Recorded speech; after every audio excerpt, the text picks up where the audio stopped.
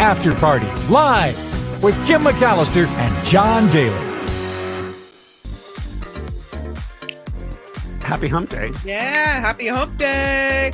Walter says happy Hump Day. Is anybody humping? What day is it? Hump Day. Yeah. I was thrown off. The show's been starting on time recently, and I don't want to get used to it because I know as soon as I get used to it, it'll get taken away from me. We always start on time, don't we? No. We're very punctual on the After Party Live. John Daly is running this show, and we are on track. I wish it was that easy. It's never easy in this business. How are you? Well, good afternoon. I'm good. How are you? I'm good. Boy, was it shirt? Oh, you're very blue. It was raining last night in Petaluma. Was it raining in the city? I think it rained overnight because it's wet on the ground, but it's always wet on the ground in San Francisco. It's usually like either foggy or... What is it? Why is it wet on the ground? Yeah, it looks like a dog like shook off. It's that kind of wet. Yeah. But that's it. Yeah. So, welcome to the After Party Live. If you could do us a favor, do us a solid, as they say, and click the thumbs up button. That's so cool of you. And also, if you're here and you haven't subscribed yet, to click the subscribe button is quite helpful as well. Let's jump into our animal news because they've got this screech owl that apparently has invaded this Connecticut home. It kind of reminds me a little bit. Remember when we did the story about the little baby owl that someone found in their Christmas tree, in their family Christmas tree in their home? This one is a different kind of situation, but this screech owl somehow made it into this home in Connecticut, and he likes to hide amid the board games. They have a little cabinetry thing full of all their board games. You sank my battleship. Yeah, he likes to hide in there. They called him an unusual breaking and entering suspect. This happened in West Hartford, Connecticut. The police post this on their Facebook page and said an officer responded alongside animal control. When the screech owl managed to get inside of the home, he was captured from the board game center and rehabbed by the rescue area people. As of this post, they say the owl is doing great and is going to be released back into the wild shortly. So there he is. He's on to play some he's game. being taken away. Whoop, whoop. Yeah. Whoop, whoop. Ooh, there he goes. Ooh. Owls are so cute. Very cute. Yeah. Probably very confused. Yeah. This next story is Happy Valentine's Day. Yeah. And I'll get you a photo here in a second. It disappeared on me. I don't know why the photos disappear sometimes. I think there's a gremlin. There's a gremlin within the system. But love stinks.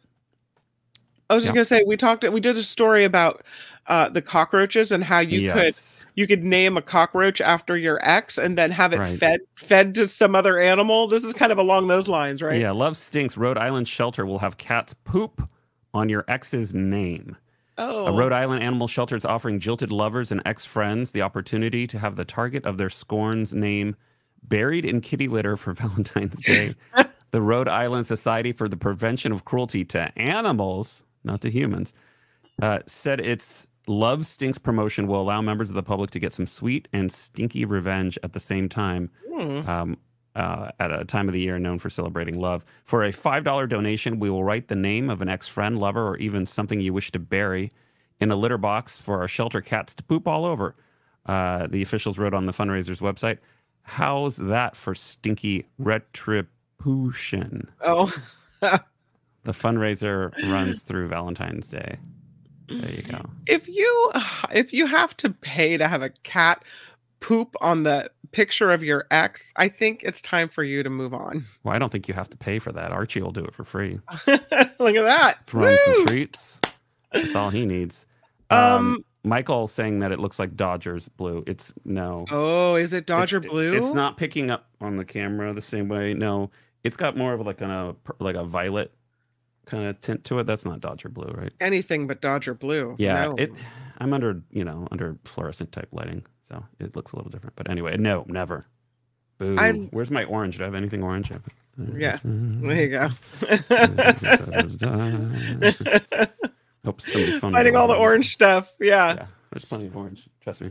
Yeah. Okay. Tomorrow you'll have to wear orange just to prove a point.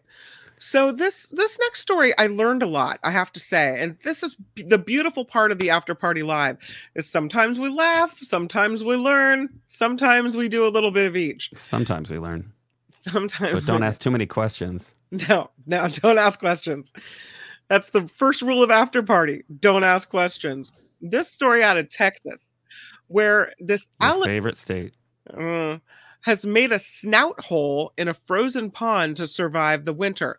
So you've heard of hibernation. Bears hibernate, right? They go into whatever, a cave, and they sleep for the winter. Well, reptiles apparently have something they do as well. It's a lot like hibernation, but it's actually called something else. It's called brumation, BRUM, brumation, where alligators in freezing temperatures go into this state of brumation, which is the cold-blooded animal's version of hibernation. The folks at the Alligator Center here in Texas say his heart is beating 3 beats per minute. That's how alligators survive in the ice. So they shared this video at the Texas Wildlife Rescue Center of this alligator poking its snout through the ice so that it can survive in this frozen pond. This is at Gator Country in Beaumont, the rescue center area. Yeehaw! So the body is under the ice. The snout is sticking up through the small hole so we can still get some air. But I thought that was fascinating. I had never heard the word brumation before.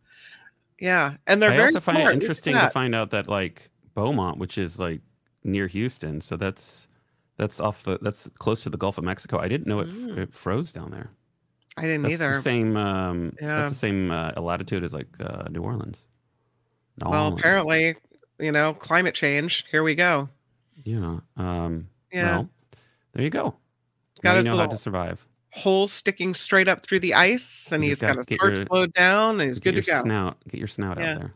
Yeah. Moving away from animals for now. This next story is about hypochondria. This is right up my alley. This should not be ridiculed. The link between hypochondria and early death. A new study from our friends at the New Study Center suggests that illness, anxiety, can be a self-fulfilling prophecy. I knew that. Oh, that's so weird. Like, I was worried about that. If you think it will come. Fortunately, there are effective treatments. In an English churchyard, the Irish comedian Spike Milligan's gravestone has a chastened message for those who knew him. I told you I was ill. I'm not registering for this website. Hold on. Click. We can all identify with Milligan's concerns. Who hasn't panic researched supposed symptoms, fearing the worst? His jokes speaks to our fear of legitimate health concerns in that they'll be shrugged off as nothing to worry about. Oh, it's just hypochondria. But there's a difference between the occasional appointment with Dr. Google and long-term serious anxiety over health. This persistent fear of an undiagnosed illness, that's me, may lead to endless doctor's visits. I don't go that far. Or quite the opposite, total avoidance of medical care. What if we're not taking hypochondria itself seriously enough? That's what I was worried about. That's the takeaway from a recent Swedish study. Oh, it's sexy all of a sudden. The study found that people with what is now called illness anxiety disorder may die earlier than others. It's a disturbing finding that makes the disorder sound like a self-fulfilling prophecy. As one anxious observer put it, it's not enough to just have worries. Now you have to worry about your worries. See? That's what I'm thinking. But that doesn't mean those with the disorder should despair. The study has an important and ultimately hopeful message. This is a serious medical disorder. This should be not a peculiarity or something that should be ridiculed, says its lead author.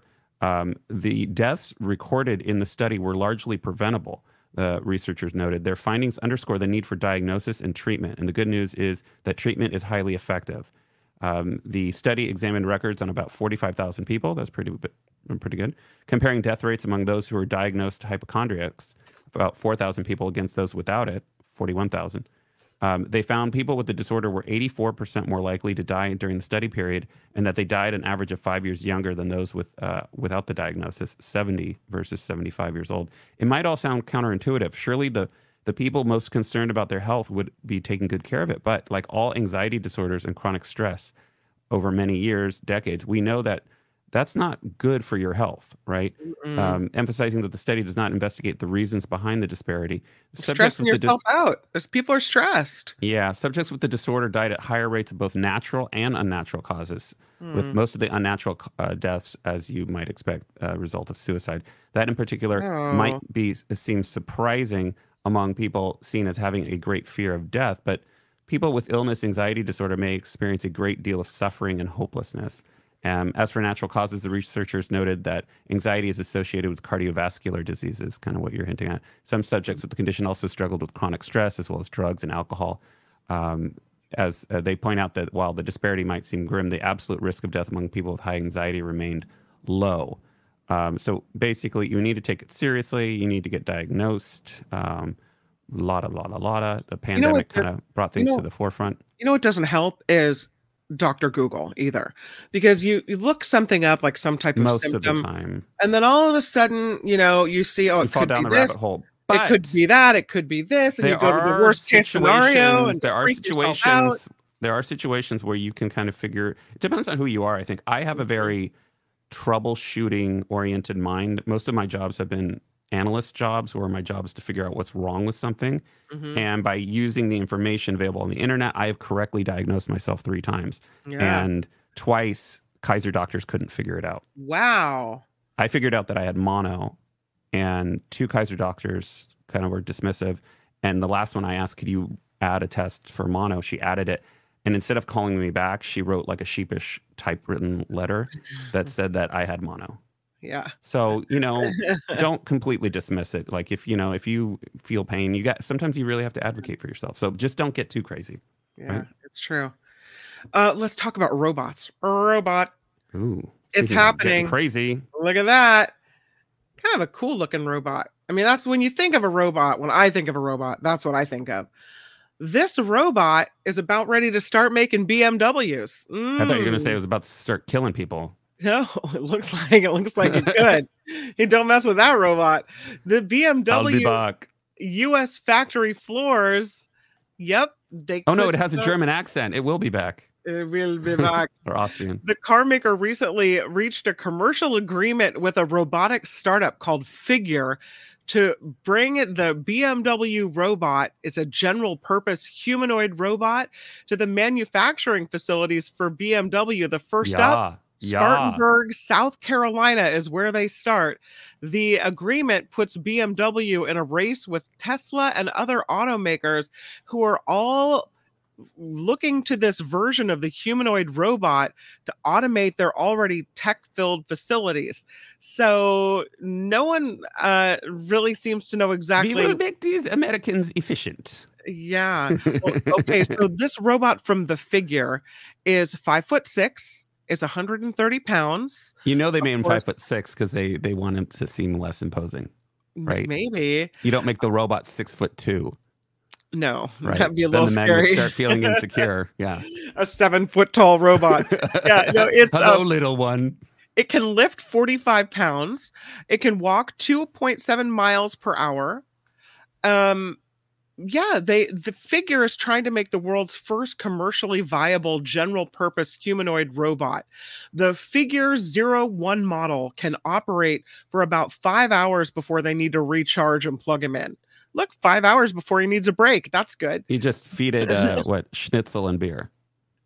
Yeah, that's what he runs on.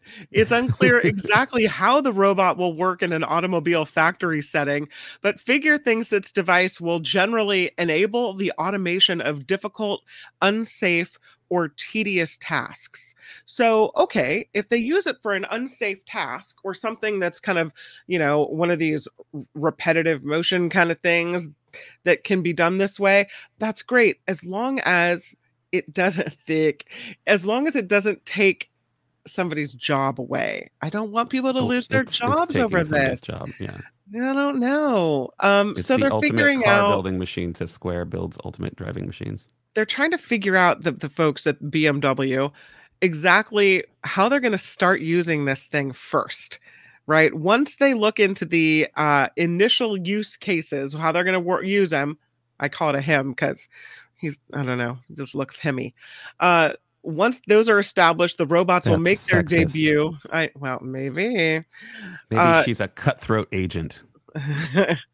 Maybe he needs a dress, and then it'll be fine. I don't know. They're investigating ways to use the humanoid robot feminist. in the facility, and yeah, they think that it would be really useful, especially in situations where two hands are needed to grip certain objects. So, like your throat. I don't know. I hope not. Yeah. But they're trying to have these robots in the Spartanburg facility sometime in 2024. So yeah, here he comes, the BMW robot. Yeah, BMW robots 2024.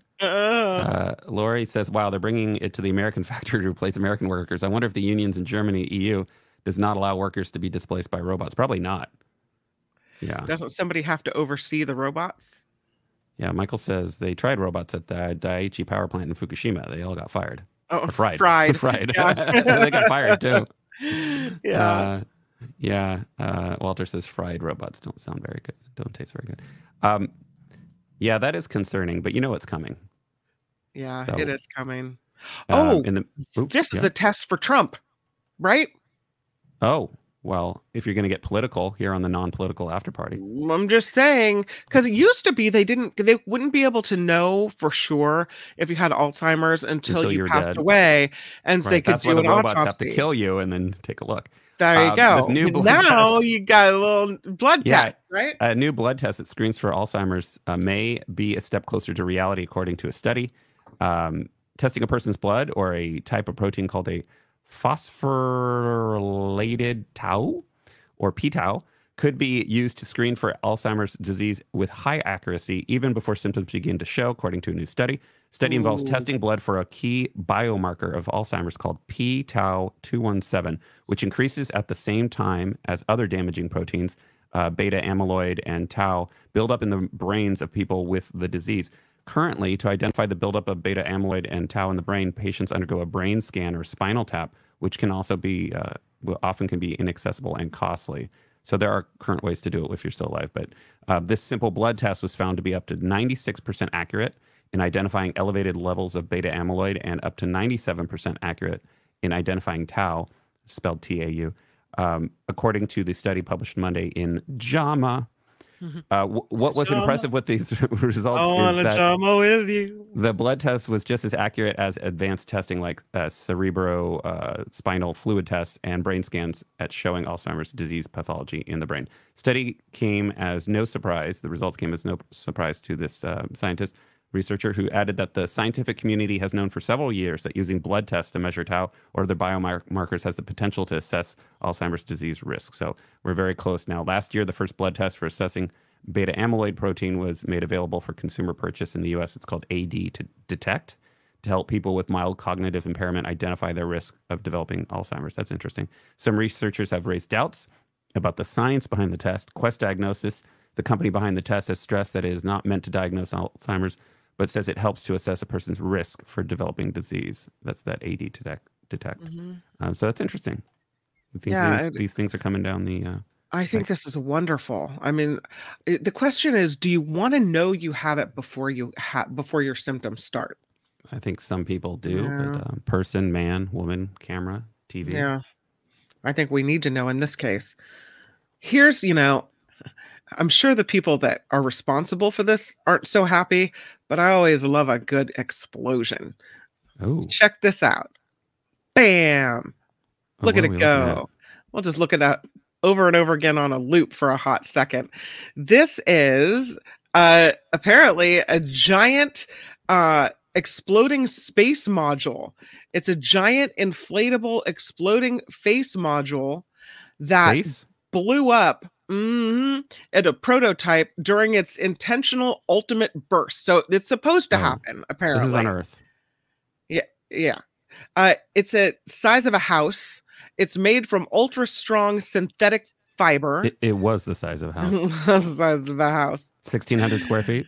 It's meant to one day house astronauts orbiting the Earth, but it is exploded just as intended. They say better than intended.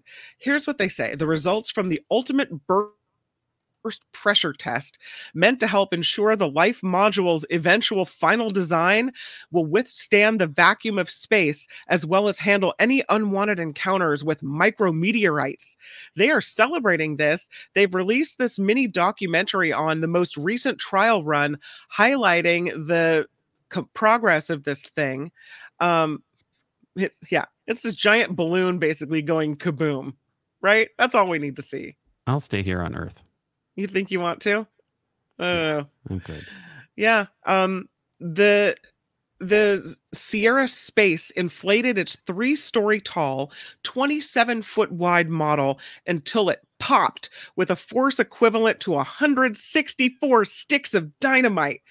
The explosion only happened after this house succumbed to internal pressure of 77 psi, which is about 27% more than NASA's mandated pressure resiliency for space station habitats.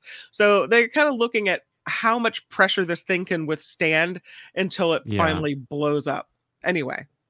Interesting. That was interesting. Maybe that'll improve the Dyson vacuum. We'll use that technology. Speaking of technology, cameras. How to find hidden cameras in hotels and house rentals. You know, I never really think about that, but I always think about that. Always. Yeah, well, they're in toilets. No. They're in hotel rooms. Like, who was there before me? Who put the camera in? So Who's seeing my boobs when I take off my shirt? Come on. CNBC tested 5 ways, and there's one clear winner. So if you want to read this whole thing, it's on CNBC.com under their travel section. But spy cams, as they're called, are getting smaller, harder to find, easier to buy. From alarm clocks to air fresheners, water bottles, toothbrush holders, cameras come embedded in common household items that seamlessly blend with home decor. And they can be purchased in a shop or online through retailers like Amazon and Walmart. And rather than having to retrieve the camera to obtain the recording, owners can stream live images right to their phone, right? So even worse, voyeurs can sell footage to porn sites. You know, there you got your flashing, right? Where it can be viewed thousands of times. So it's no wonder why websites from YouTube to TikTok are filled with videos of people recommending simple ways to find hidden cameras. But do they work? So they tried 5 different ways. First one was, of course, using your naked eye. So they had a colleague at CNBC go from room to room, noting anything that was out of place. After 20 minutes of searching, he found one of the cameras inside a working clock, and he was tipped off because the time was wrong. So he said, I found one, but it was well camouflaged. So it only costs $0 to use your naked eye, but he only found one. Using your mobile phone, for the second round, they downloaded a popular app called Fing, which scans the Wi-Fi network for cameras. He also used his phone's flashlight to make it easier to see camera lenses, which is also another common online recommendation, right? You're kind of trying to look for a reflection. The app showed 22 devices connected to the Wi-Fi, but no cameras. They explained that when the team set up the cameras in the house, they also set up a second wireless network. They then connected the hidden cameras to that network, bypassing the home's main network, right? Even if we didn't do this, the app would show cameras that are in the house, but not where they were located, right? So they found 3 of the cameras, one in a Wi-Fi repeater, one in a shirt button, and one in a teddy bear. The last one in the teddy bear because... the old camera and the teddy bear bit, yeah, because he could see it in the eye. Nanny cam. Yeah. He said he was tipped off because the bear's T-shirt was not grammatically correct. So it was most likely made in China, where ironically these are banned. So that app cost $25 a year, found 3 cameras with it. Test number 3 was using a radio frequency detector, right? With only 4 of the 27 cameras located, it was time to turn to handheld devices that are designed to find hidden cameras. A radio frequency detector beeps when it's close to a spy cam. Those work when cameras turn on connected to Wi-Fi, which means they wouldn't find cameras that have like memory cards, right, that are storing it locally. They're also prone to false alarms. They watched him search from room to room for the 3rd time through a barrage of piercing beeps. The device also has a built-in lens detector, but the beeping proved so distracting that he didn't locate a single camera with the device. It even beeped when he was in parts of the house that had no cameras at all. That device cost like $100, $200, didn't find any cameras. Test number 4 was a lens detector, a basic lens detector, which is cheap, portable, and easy to use. The device emits infrared light, okay, kind of like your remote control, the old style, which reflects back from a camera lens as a red dot. The problem, you must be close to the camera for it to work. Despite its popularity online, he only found 2 cameras with this device. It cost $50. One was in a essential oil diffuser. That's tricky. Oh. And another in a Wi-Fi mesh device. Now, the last one, number 5, is an advanced lens detector. So this is an advanced version. This sophisticated lens detector resembling binoculars.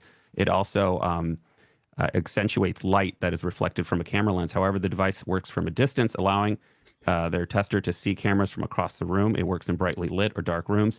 Oh, wow, he said as he located cameras in a tissue box, in a leather bag, one buried between files on a desk. He noted that you have to look straight into the lens to see it. The angle matters. In total, they found 11 cameras with this advanced lens detector, more than all the other cameras found in all the other tests. It costs $400, though, but they found 11 cameras. Did they say how common it is that there would be cameras somewhere? No, but I mean, the fact is they're all over the place. So, especially, I would say in Airbnb, I don't like the idea of Airbnb, but I wouldn't trust them. I don't trust anybody, but I'm very cynical. Do you trust a regular hotel room? I would say you're probably more likely okay unless a prior guest put something in there, right? You never know. Unless there's a manager who's like a creep. Yeah, I know. I don't think you can really know. And then they said, unfortunately, detecting the device is getting better, but so are hiding cameras. So it's kind of like, If I were going to an Airbnb or a hotel or somewhere, it might make me feel better to have a super camera spotter. It's a cat and mouse game, as they say here. So if you want to buy a $400 device, it's called. I don't. It's sold by OMG Solutions, and it's called advanced lens detector. There you go. Hi, my name is Kim. I'll be your teledriver today. Where would you like to go? My what? Your teledriver. What's a you ever heard of a teledriver? No. Yeah, teledriver. It's an alternative to a driverless taxi. And still nobody sitting in the driver's seat. Oh, it's kind of like employees use a video game rig and in-car camera sensors in order to drive vehicles, deliver vehicles to drivers, that type of thing. This is happening in Las Vegas, or as we say, Lost Wages. This year, they're going to see a new fleet of SUVs zooming around without anyone in the driver's seat, operated by a German startup, VAY, V-A-Y. German, yeah. So they're bringing the robots and they're bringing their remote-controlled cars. Yeah. So they're not fully autonomous, right? There's no one at the steering wheel, but there's somebody controlling everything remotely. And VAY cars are part of this emerging teledriving model where human operators use video game-like remote controls to steer the car toward customers from the company's headquarters. So this is a perfect job for you since you don't want to go into the office. There you go. I just drive here. That's what I said. I have my spiel all down. Where would you like to go today? How can I help you? Although, if you think about it, this is what Cruise was in trouble for. Part of what they were in trouble for. They were claiming that their cars were autonomous, but they had people remote driving them, every 10 blocks or so. Yeah, and they were checking in all the time. But they were checking in, not necessarily fully controlling the car, right? No, they were taking over, they said, every certain number of miles, like to get out of situations. In this case, and I witnessed that because the blinkers would come on, and then all of a sudden they'd say, "Stand by, we're resolving this issue," and then the car would move. Well, in this case, they're never really autonomous with someone hopping in to take over just in case. There always is somebody remotely driving. And I think that was a question of, that was a matter of Cruise technology being inferior. Now, I have been taking rides in Waymo, and that's never happened in Waymo, and it feels a lot safer. Now, they haven't run over somebody yet, but I think this is going to be a matter of slow and steady wins the race. And I think Google has better software. Obviously, they have better engineers. And our former coworker that worked at both companies said that the Waymo technology is a lot better. Just so as a side note, I think Waymo is probably going to win this race. Well, teledriving companies like VAY say they can change metropolitan mobility and possibly someday reduce the number of cars that are on city streets through the use of remote controlled drivers. If you want to take a ride in one of these things while you're in Las Vegas. How does that reduce the number of drivers? I mean, because you're still requiring a person. It's possible. So how is this isn't cheaper? possible that you could, if this company knows that the two things are happening in the same area, that you could maybe say it's a delivery, right? And so then they can deliver things more quickly without not one person, multiple cars driving, but in the same area. I don't know. No, But don't. if each car requires a person, First then you're not really rule of getting. After Party: don't ask questions. It doesn't make logical sense yet. So they have a mobile app. You can request a ride. A team of human operators at VEI then use a combination of cameras, sensors, and augmented reality tech to remotely drive the vehicle to the customer. Once the car arrives, you know what I want? It's kind of like a plane. You have your pilot, and they're invested, right? Because if they make a big mistake and they crash the plane, they die. Right here. This driver is not invested. No, right? They're not dying. Yeah. So it's like, hey, you take the risk. I'm going to be here in my basement. So once the VEI remote driver drives the car to you, the customer can take it over and drive it to their destination with a fee based on time spent driving. When the trip is complete, the remote driver regains control over the vehicle and drives it to a new customer. What is the point of this? I don't get it. Wait, so you're saying that the customer can take over like a rental car? Yeah, it's like a car sharing kind of thing. It seems very complicated. A remote driver drives it to you. You go where you need to go. And then when you're done, you get out and you go to your casino and you're playing. And then the remote driver drives back to another hotel, picks me up. Then I drive to wherever I'm going, and then the remote driver takes control and drives it to somebody else. So you're saying they drop off Mark Thompson at the casino, then they go pick you up, and then you go see Shania Twain. Yeah. If the remote driver was in the UK, says Square, the car may be on the wrong side of the road.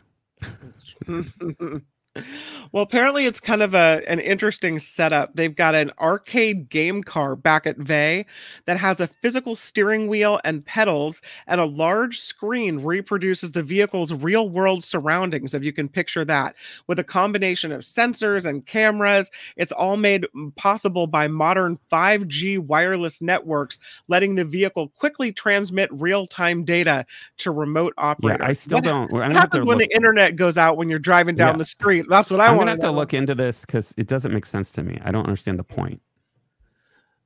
Well, the whole point of autonomous cars is that you would eliminate the job. I described it pretty well. I don't know. But they would eliminate the job. So if you're not eliminating the job, I don't understand the point. But anyway, I'll look into that. Be eliminated. There's no tax. Oh, well, I guess it's easier not to be in the car with everybody, right? Easier? Why do you care about whether it's easier for the driver? What does that mean? Taxi driver, you have to sit in the car all day. It's been working for 100 years. I guess maybe the taxi driver would rather sit in the video game setup back at the VEI headquarters. It just sounds very expensive, and there's like so many points of failure potentially. But why don't we take a break and then we'll think about how it. You've really ruined my next career choice. Well, I'm just trying to keep it real here on the After Party Live. Let's keep it real and take a break, and then we'll be back after this. Ooh. Hey everybody, it's your friend Satan. Love me or hate me, the After Party Live is underwritten by our audience, and without you this show wouldn't be possible. If you could contribute $10, $15, $20, $666, it would keep this party very, very hot and heavy. Any dollar amount is appreciated and it all adds up, isn't that the truth? The PayPal link can be found in the About section of the YouTube channel or at the bottom of the show description. I know what you're thinking, why should I be tempted by the devil? But come on guys, it's not like I'm asking you for your soul. A party where you don't even have to leave the house. You could be naked for all we care. The After Party Live. Huge thank you to our ongoing contributors and supporters. Susan D, Jenny T, Kim N, Pinky C, and Tamia G. Thank you so much for that. We appreciate it. Yes, and then we want to also thank Walt. Oh no, sorry, those were just chats, not contributions. But we want to thank Walter for being here.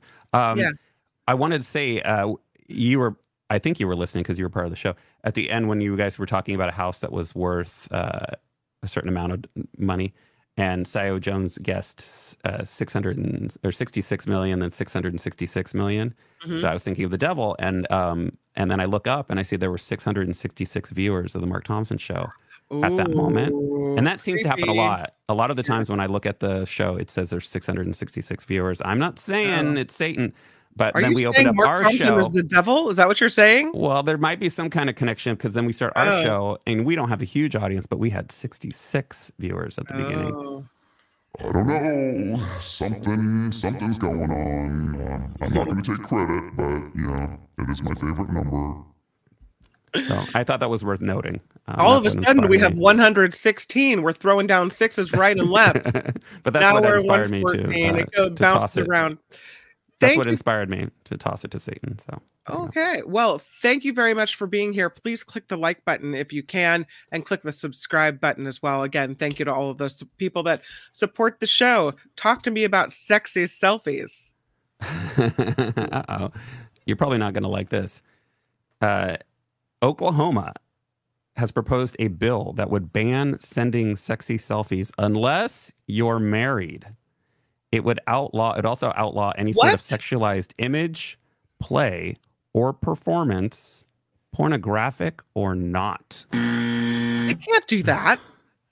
An anti-porn bill in Oklahoma is so extreme that it could even make sexting outside of a marriage a crime. The wide-reaching bill would make merely come on. viewing obscene materials a felony, which is why if you drive like from Texas to Oklahoma, you'll see that all the porn shops are right on the border on the Texas side. So that's where everyone in Oklahoma I goes. guess they're very holy roller there, huh?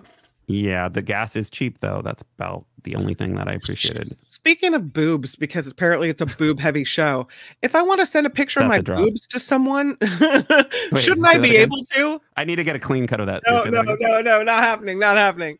But shouldn't I be able to send a picture of whatever I want to send? If you want to package up your boobs and have them FedExed or delivered, I'm people will just be willing to saying. pay, I'm sure. I mean, it's my prerogative, my boobs. Well, right? not in Oklahoma if they pass this. This would also restrict unlawful porn distribution and production with enforcement possible through criminal prosecution and private lawsuits and make it a misdemeanor to pose for, exhibit, or publish unlawful porn. And of course, it would define these terms to include a huge array of sexually charged adult activity far beyond what many people would consider pornography. Do they not have anything else to worry about? No. Honestly, this is what they're high on their priority list. And what is it, Oklahoma? Yeah. Well, they don't have to worry about the cost of gas. Lord. It's part of a wave of conservative plans targeting a very broad definition of porn. First Amendment be damned that threatens not just hardcore pornography, but all sorts of erotic expression.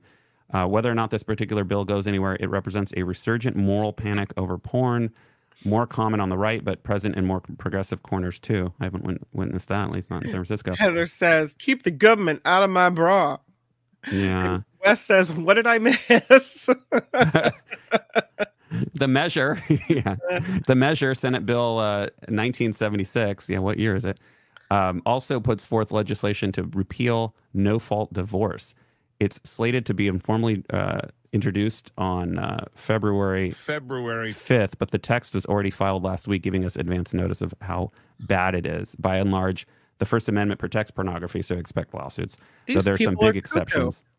Yeah, it does not protect porn that depicts people under the age of 18. It does not protect obscenity, an ill-defined category that's been the subject of many of court cases. But most adult pornography is considered protective. So I don't think they're going to get very far with this. This is obviously going to be a fight. Ridiculous. Yeah, Mama Day 3 Boys says, is Oklahoma the same state that wants to ban kids dressing up as animals? Yeah. I think it is. Luis says, wow, lawful porn. What an idiotic concept. I think the boobs are the clowns working on this. It's Yeah. true. And they say, like Texas's abortion bounty law, this bill would be Yeah. partially enforced by private lawsuits. Any person Oh other my than an God. officer or employee of a state or local government entity in the state could bring forth a civil action. So you could rat out your neighbors. Ridiculous. She Lori has an says, OnlyFans. why am I surprised? Some of those people want to go back to outlawing contraception outside marriage too. Oh, gross. That's a state. Mark, put that down on my list of states I never want to live in. Jim with the $5 super sticker. Thank you. Yay. Woo. Confetti. Appreciate it. Appreciate it so much. Thank you. Oklahoma. What a bunch of backward hicks. Sorry if you're from there, but you know what? No. Well, Kim, you're not sending them your boobs. No, I'm never. They don't get to see. No. No, Well, Chunky Duncan. And Chunky Duncan. Speaking of Chunky Duncan, scientists say eating too late could increase your risk of heart disease. Uh-oh. Oh, she got caught. I've been caught at the fridge late at night. Who has crackers in a bowl in their fridge? Yeah, one wonders. That's Then maybe strange. she took the dip out of the fridge, and so Where is it? This picture doesn't make sense. Somewhere in the cracker bowl. This might be pornography. A lot of people, sometimes you're up a little late, maybe you're working, maybe you're watching your favorite show, and then you get a little hungry, so you do the late night eating. Or maybe you just forgot to eat all day, and so it's normal for you to eat dinner at 10 p.m. Maybe you don't put your lettuce in the crisper. Maybe you just have it displayed like a bouquet. That's right. Not good. Maybe you put your apples where the butter goes, or the milk individually, and you put them up at the top too. Up on high. The inside. Yeah. Lots of apples to refrigerate, and then you have your pepper behind her. So much wrong with this picture. The bell pepper. This is not realistic. And what's However, in that bowl in the middle? I can't tell what's in there. The recent study people looked at the link between patterns of eating late and heart disease. And what they found is that, yeah, it is very staged, and staged in a weird way, John. What they found is that meal timing regulates the biological clocks that are involved in several circadian functions, like regulating blood pressure, metabolism, and hormonal secretion. And so they say former studies have found possible links between skipping breakfast and less favorable metabolic health. Not much is known, though, about the link between meal timing and cardiovascular disease. So they looked at the habits of more than 100,000 adults, 103,000 to be exact, to assess whether the times they ate food could have a link to cardiovascular disease beyond the nutritional quality of the diet, just looking at really when you eat, like the timing of it all. And what the scientists found is having a first meal later than 9 a.m. compared to earlier than 8 a.m. and a last meal of the day after 9 p.m. compared to earlier than 8 p.m. is associated with a higher risk of cardiovascular events like a heart attack, a stroke, especially among women, interestingly. So, the study shows that it could be beneficial to start eating earlier in the morning and stop earlier in the evening to ensure a long enough nighttime fast duration.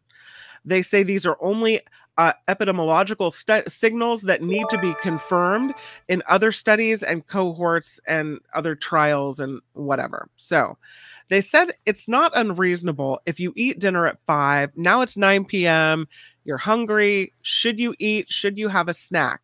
It's what you eat and how much you eat that matters. And you should also take stock of why you want to eat at night. Are you really hungry? Or are you bored? They say we're surrounded by food all day, so we may not recognize when we're hungry. Check in. Ask yourself, are you really hungry? Or you just want to eat because you're tired or you're bored? You're doing it out of habit because you're watching your favorite TV show. Now you sound like the new map. No. What are the best foods to eat before bed? Fresh or frozen canned fruit, in juice, not syrup, popcorn. So you don't add all the butter, though. Low-fat mozzarella cheese stick, breakfast cereal, plain Greek yogurt, cut veggies, and a little hummus, banana or apple smeared with nut butter, and a small serving of nuts. Nut butter. You know what's really good at night? I think the Greek yogurt, low-fat yogurt with like nice, crisp red table grapes. Oh. It's very refreshing. Sounds good. What are the best drinks to have before bed? Water with a slice of citrus, sparkling water with no added sugar. I thought you were going to list off vodka, tequila, herbal non-caffeinated teas. Where are you going? This is a study about health. I don't know where you're. This is the after party. I mean, hello. Well, Knit One Pearl One says, forget to eat all day. Fat chance. Fat chance. Oh, man.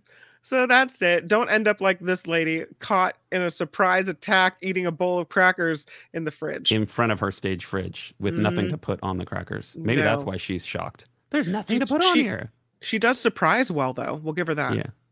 Yeah. I think that's enough of her. Let's move on to something less weird, more weird. A secret project to back up planet Earth. You know, we're all bad about backing up our data, right? This is in the event of apocalypse. You know, we apparently we need to back up planet Earth, and it's underway in a James Bond-style villain bunker in the Swiss Alps. As a hotbed of conflict explodes around the globe with fears of all-out World War III mounting, a U.S. firm has installed a British-designed Superman memory disk containing a compendium of human history. That's right. Yeah. So this is like southeast of Zurich, near the border of Liechtenstein. Have you been there? No. It's a beautiful. Yeah, I like to hang out near Liechtenstein often. The Disney-inspired near castle. Liechtenstein. Yeah. I think it's Sleeping Beauty's castle that was inspired by the castle there. Neuschwanstein? Yes. Neuschwanstein. Very good. Look at you. Thank you. Yeah, I'll take that win. Yeah, you're doing it. You're tele-driving there. Actually, you'd be hella driving. You're from NorCal. Located deep inside a mountain vault near Flums, Switzerland, the futuristic quartz disc designed by boffins, we remember boffins, scientific people, at Southampton University's optoelectronics lab holds 60 million microscopic pages of human knowledge. And it's designed to survive a nuclear holocaust. The nano laser-edged archive holds the entire contents of Wikipedia and the Rosetta language archive. Contents of Wikipedia. I don't know. Check your sources. Hopefully it's actually accurate.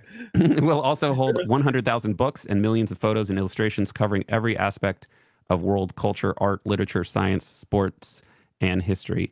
Hopefully they'll have YouTube shows too.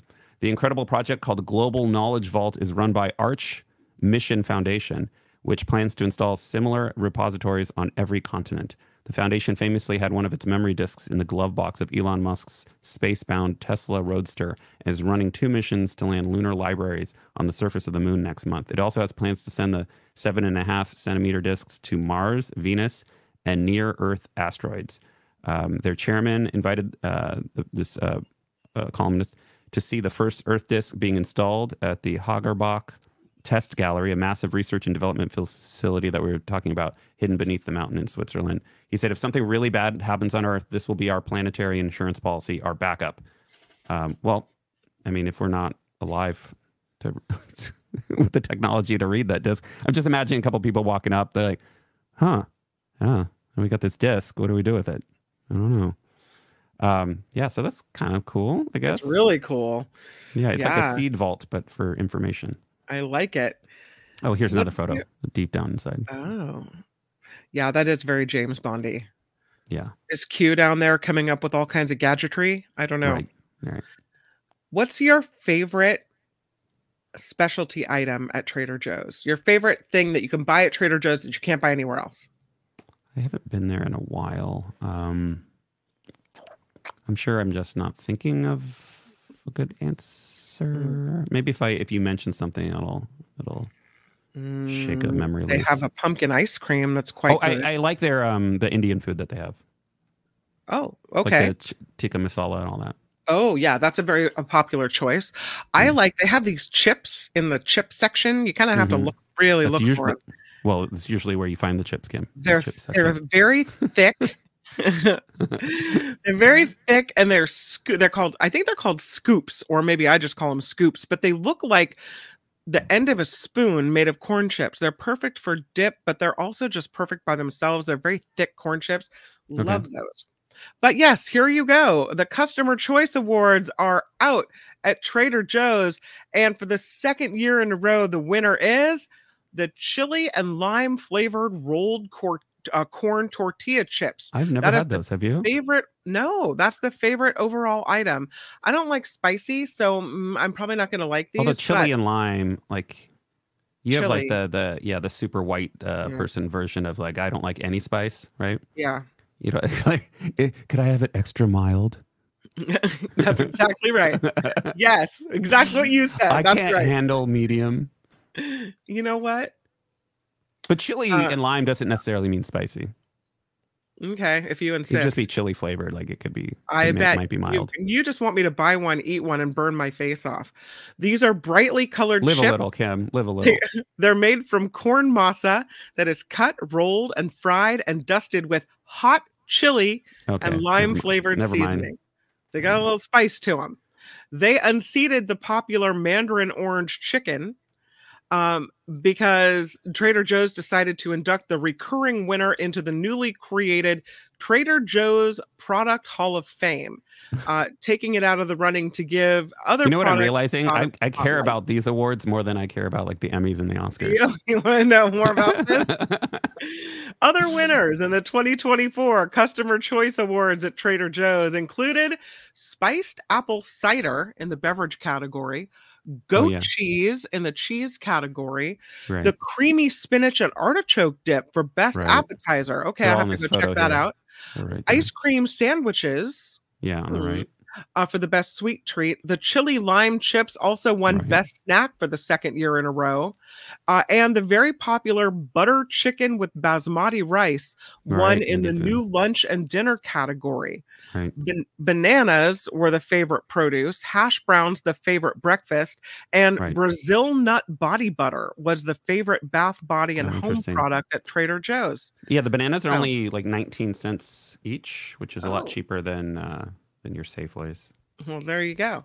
What are your favorites? I'm looking over here at the chat. Not as good as the tikka masala from my favorite Indian restaurant. Well, yeah, but it's also like $4. Oh, Liz likes the frozen mini croissants.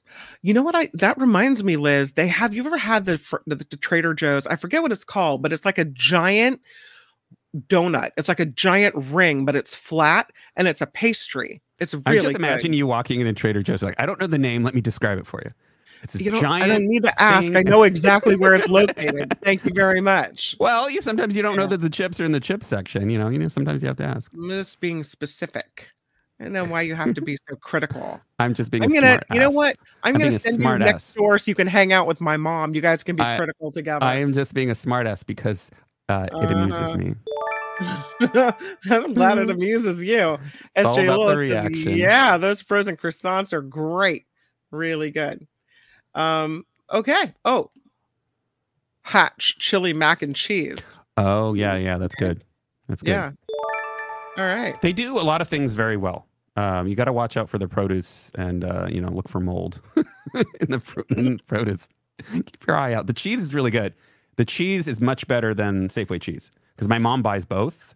Yeah. And I always if I'm at her house, I always steal the slices. They're thicker and they taste like cheese. They don't taste like plasticized, cheese, so they have Safeway these cheese. Buckets of cookies, and they have little mini chocolate chip cookies, and they also have cinnamon but alphabet cookies. So, when my kids were little, I'd get the alphabet cookies and we'd work on how do you spell your name or what you tell me the sound this makes and I'll give you the whatever. Yeah. Mm-hmm. Oh, it sounds like you're very good to your kids. Like Cher's trying to be good to her kid. Right? What's the details here? Oh, Cher, he's been trying to get a. You've labeled this story pink, so it's in a pink color. So I don't know what that means. Oh, it was supposed to be for you. Yeah, it's a John story, but mine's green and yours is purple. But Cher's son Elijah, we've talked about this before. She's trying to put him under a conservatorship, thinking that he's got substance abuse issues and he's going to run through the trust fund that his dad left him. Oh, he has her cheekbones. He is fighting back, saying, I don't need a conservatorship. And there are plenty of reasons why. He said, you're not the boss of me. That's right. He's cleaning up his act, but TMZ got a hold of the legal documents. So he's laid out the reasons why he doesn't need this.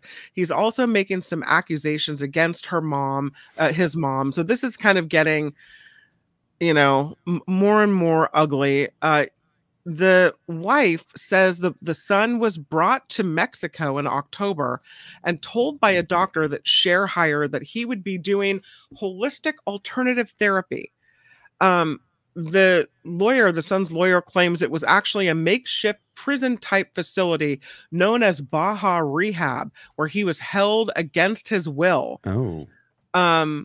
She says the wife, she claims she traveled daily from Los Angeles to Rosarito in Mexico to rescue Elijah from the captivity his mother arranged, that he was held captive there for 2 months until Mexican federal agents escorted him out and dropped him off at the border. Cher denying all of this, saying that is not the case. Oh, no. Yeah. The wife is saying, Cher is unfit to serve as a conservator anyway, that she doesn't drive, doesn't make her own food, doesn't dress herself.